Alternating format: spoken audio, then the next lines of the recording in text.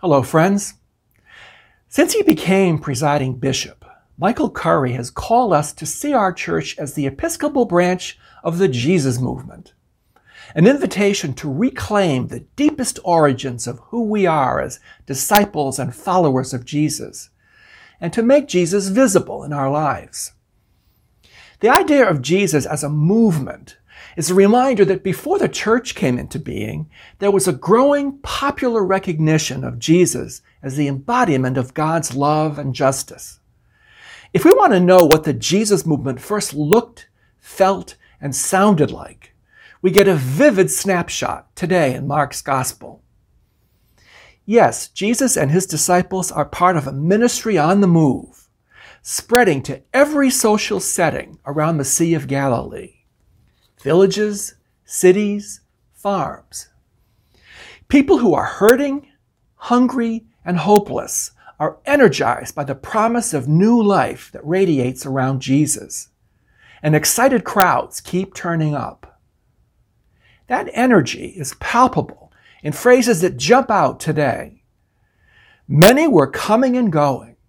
They hurried on foot from all the towns. People at once recognized him and rushed about and began to bring the sick on mats to wherever they heard he was.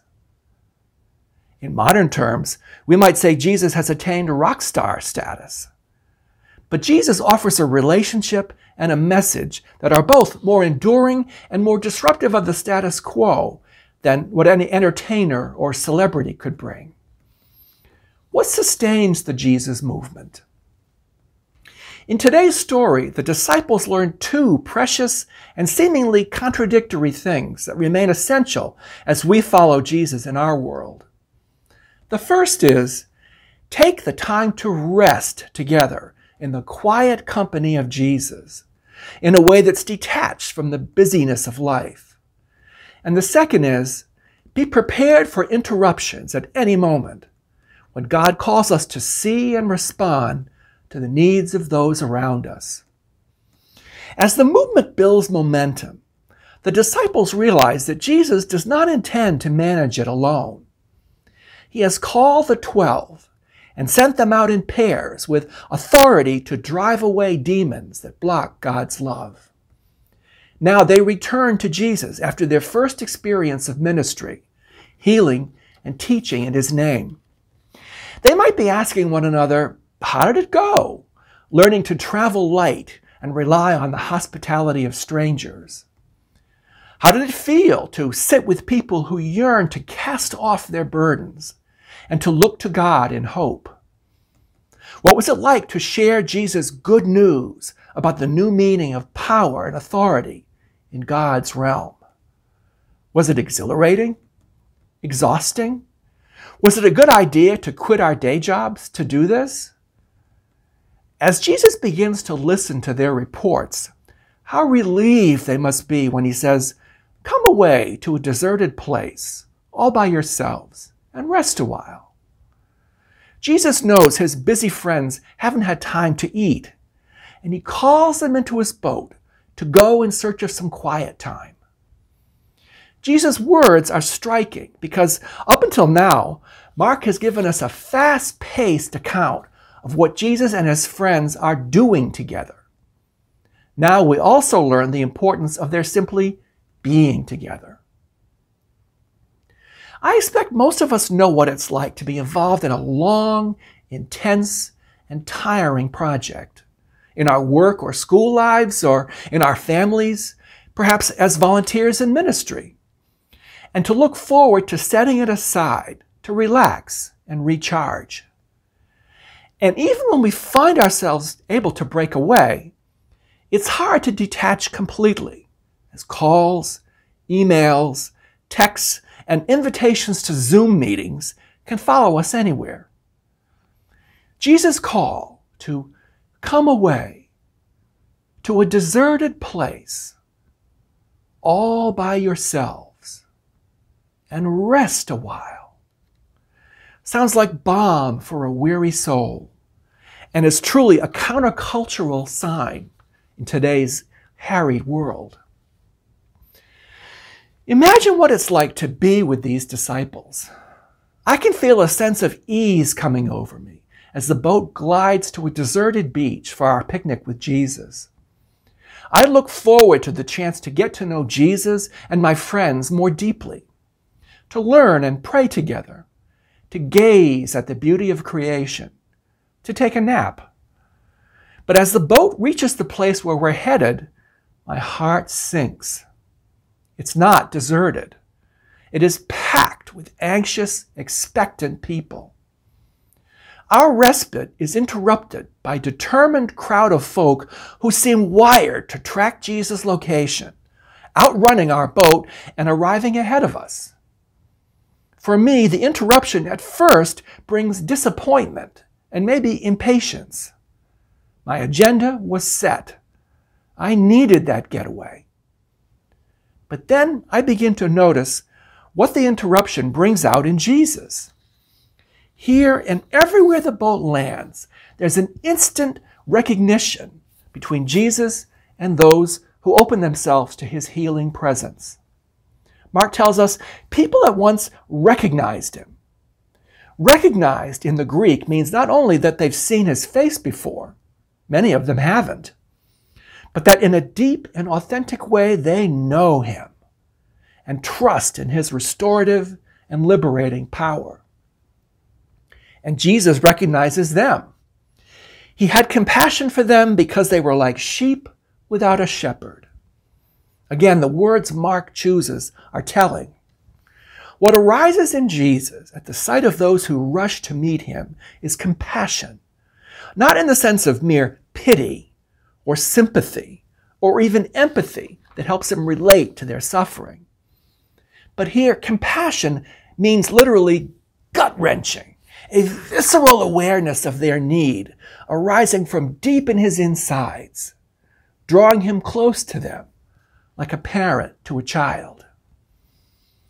Mark does not specify just what illnesses or setbacks draw the people to seek out Jesus. Nor does he tell us what type of help Jesus offers, other than that he began to teach them many things. All we know is that they come with great cares pressing upon them, looking for relief they aren't getting from their imperial rulers and religious leaders. In Hebrew scripture, shepherd often refers to a ruler anointed to dispense justice in God's name. Jesus ministers among poor, exploited farmers who seek his spiritual pastoring as well as relief from an economic system that casts people aside. We don't have to look far to recognize our world's deep need for the Jesus movement. And one way we lift it up at St. Columba's is in our commitment to live God's love. When I hear this phrase, I think first about how we reveal God through our loving response to those who are isolated or hurting, and in all we do to promote justice. Every week we see evidence of God's love lived among us. Just like those who rushed about to bring the sick on mats to wherever Jesus was, so too do you minister to one another, spreading the community's caring spirit to those who face illness, loss, or trouble. You carry that spirit into our ministries with neighbors whose needs are too often overlooked by people in power. Living God's love surely involves not only doing such actions that the Jesus movement stirs us to take, but it also involves being people drawn to go off in the boat with Jesus for time apart. We can seek this on our own by trying to create a regular experience of Sabbath, to rest in God in the midst of our nonstop culture. We can create a spirit of Sabbath as we gather in groups for prayer, retreat, reflection, and conversation about how God moves in our lives. Like the disciples, we need chances for rest and renewal in Jesus' company and one another's, away from the demands that the world and we have imposed on ourselves. And yet Jesus is never detached from the world. So being with him, leads us just as inevitably into doing with him as the disciples discover when their retreat is interrupted. Perhaps this is a chance for them and for us to recognize that to know Jesus, we must meet him not only at times we choose, but in and through unplanned encounters with those who are most vulnerable among us, those whose need is so great and whose faith is so strong that touching even the fringes of his cloak can bring healing. It's been said that interruptions can be seen as God's appointments, plans God has made for us that don't appear on our calendars and whose meaning we often can't readily discern. For some of us, the pandemic was an interruption that opened new opportunities for being with Jesus. For others, it was a reminder of our call to be doing with Jesus. Now, as pandemic life is interrupted and a new normal begins, we can look again, as individuals and as a community, at how to bring balance to these essential features of life with Jesus. As we follow Jesus onto the Galilee shore, experiencing the compassion he shows towards us and witnessing his unhesitating solidarity with all who struggle, it's natural to doubt our capacity to replicate his love. But Jesus doesn't expect us to do it all on our own. That's why he sent his disciples out 2 by 2 and sends us forth as a community to meet people who need to know they are God's beloved. If we can serve even as the fringe of Jesus' cloak for those who need that love, we will keep the Jesus movement flourishing. And thanks be to God. Amen.